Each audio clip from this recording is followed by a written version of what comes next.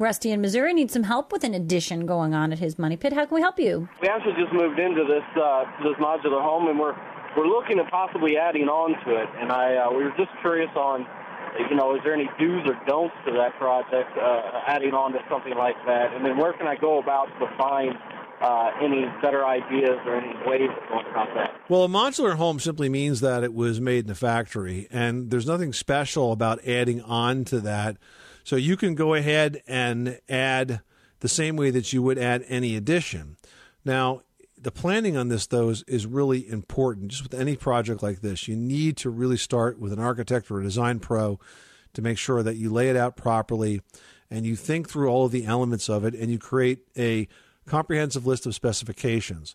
Sometimes when the project is smaller, we tend to ignore this, but it's very important, we think, to have that list of specs. Because as you progress through this project, if the spec list is done, then all the contractors that you come in will be bidding apples to apples.